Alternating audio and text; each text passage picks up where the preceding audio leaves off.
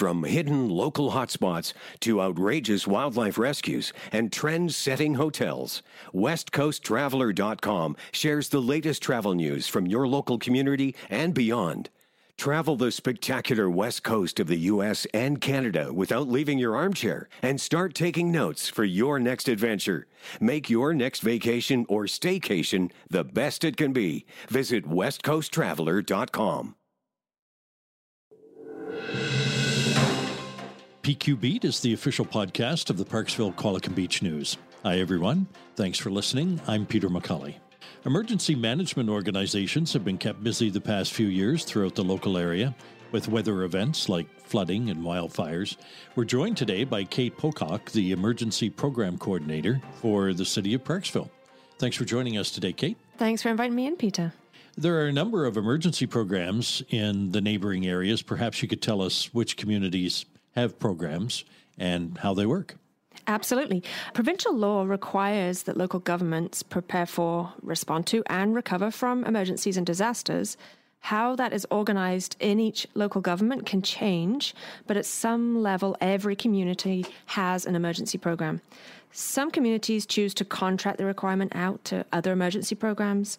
Some communities have standalone emergency programs, while others have regional programs that cover multiple communities. In Parksville Qualicum Beach, the City of Parksville, Town of Qualicum Beach, and the Regional District of Nanaimo all have their own individual municipal emergency programs. What we also have is an official agreement in place that the three programs will work together as Emergency Management Oceanside. It's an official partnership between the emergency programs, and we agree to share our resources and share our training so that we can increase the efficiency and the effectiveness of the emergency management in all three communities. I understand that Emergency Management Oceanside provides preparedness programs for the community. Absolutely. Personal preparedness is crucial for community resilience. We can all take steps, simple steps, to become more personally prepared. That is, to be able to provide for ourselves, for our family, for our households in the days and hours immediately after an event, such as an emergency or a disaster. But quite often that can seem quite overwhelming. There's a lot of questions that come when we start talking about emergency preparedness. Things like, where do we even start? Or, I have limited finances. What's the most important thing for me to start with? How much water should I have? Where should I keep it? So what we do at Emergency Management Oceanside is we focus on getting out in the community through presentations, simple question and answer sessions, and just being available at the end of the phone to answer questions for our community members so that we can make it a slightly less daunting task. We have to be prepared if a disaster happens that we could be experiencing significant damage throughout the communities. That could be loss of utilities, that could be building collapses, that could be casualties.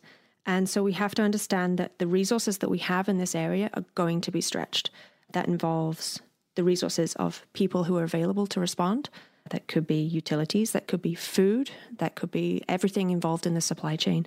So what we encourage members of the population to do is to be ready to look after yourself, set up camp, if that's in your home, your yard, a place in your community, and look after yourselves without electricity, without running water for at least a couple of days, thereby just reducing the draw on the limited resources that we'll have in place in the days immediately after an emergency or disaster.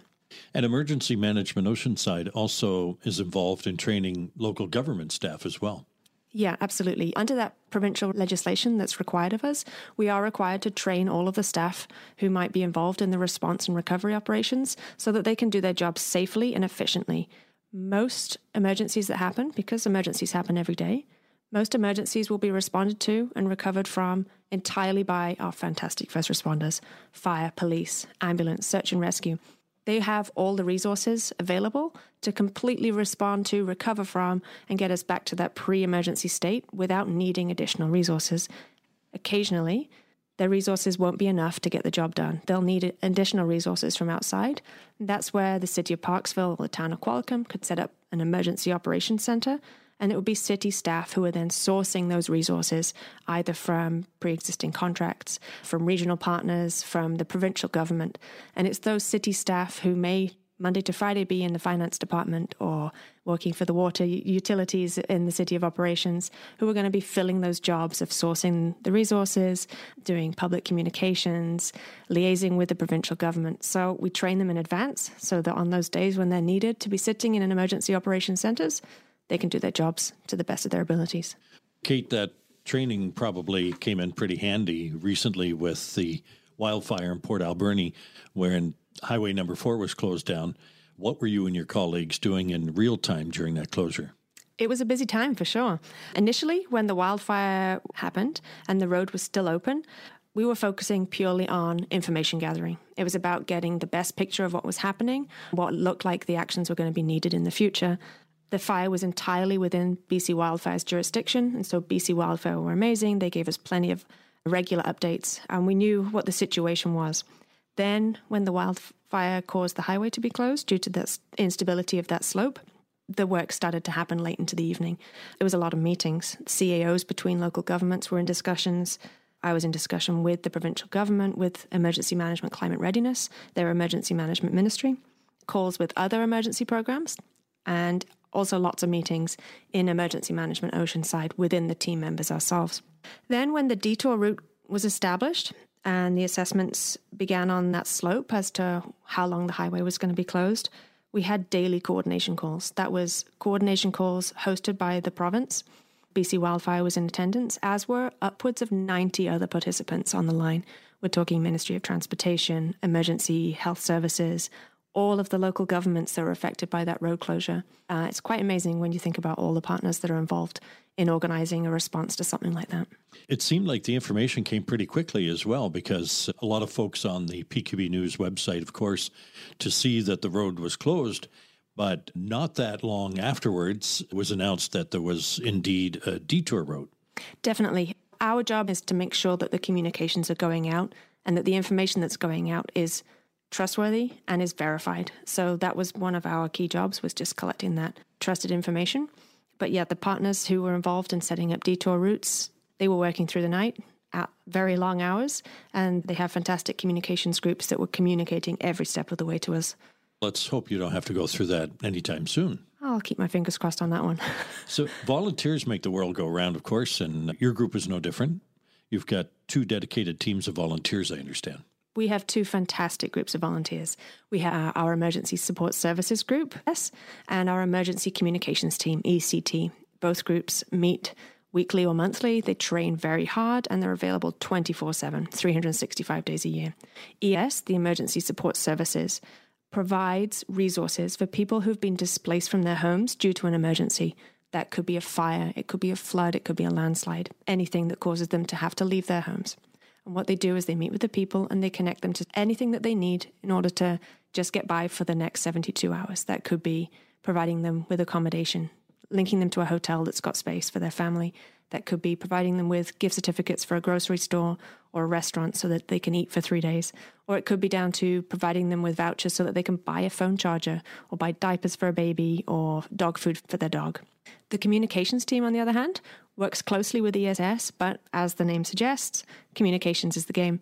They're there to provide emergency communications when our regular communication methods go down. So that could be cell phone tower outages, it could be emails out, it could be phone lines are down. They're ready to set up a radio system so that we can have voice over radio, down to setting up entire high-speed internet over radio, or something as old-fashioned as Morse code.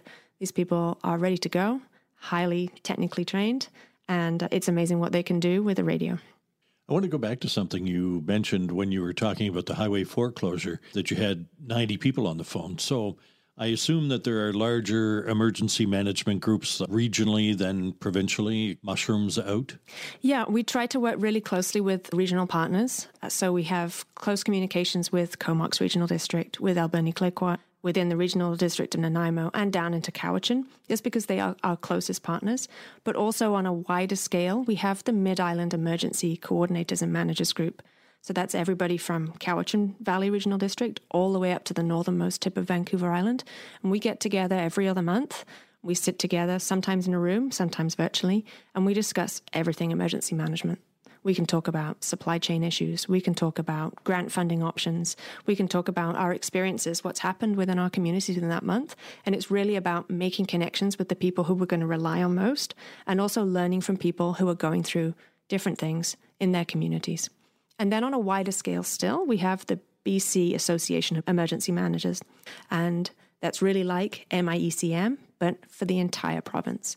And they work on higher level. So what they're doing is they're facilitating engagement sessions with emergency managers from across the province as we discuss with the provincial government as they go about updating that Emergency Program Act, the legislation that governs what each community is required to do under provincial law for emergency management.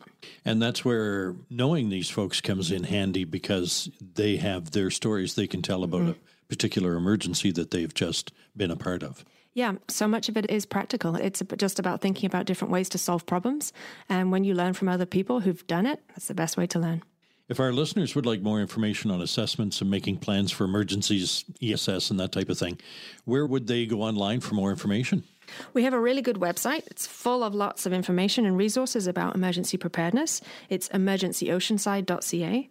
And if you can't find the information on there, absolutely give me a call at my office, send me an email, and I'll get in touch, and I'm happy to sit and discuss emergency preparedness.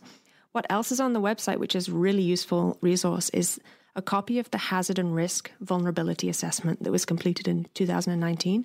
And that was a process that was done City of Parksville, Town of Qualicum, Regional District of Nanaimo, and it assessed all of the hazards that could potentially affect our communities. And it ranked all of the hazards based on the risk that they cause us. And 53 hazards were listed in that, and that took into consideration expertise and knowledge from a wide variety of partners, including responders, engineers, subject matter experts from across the region. And so it's really useful for members of the community to look at that, see our top 5 or 10 hazards, and know what we're planning to respond to and what they can take simple steps to start planning for as well. Thanks for joining us today, Kate. Thank you for inviting me in. Kate Pocock is the Emergency Program Coordinator for the City of Parksville. That's this edition of PQ Beat. If you have comments or suggestions, you'll find our contact information on our website, pqbnews.com.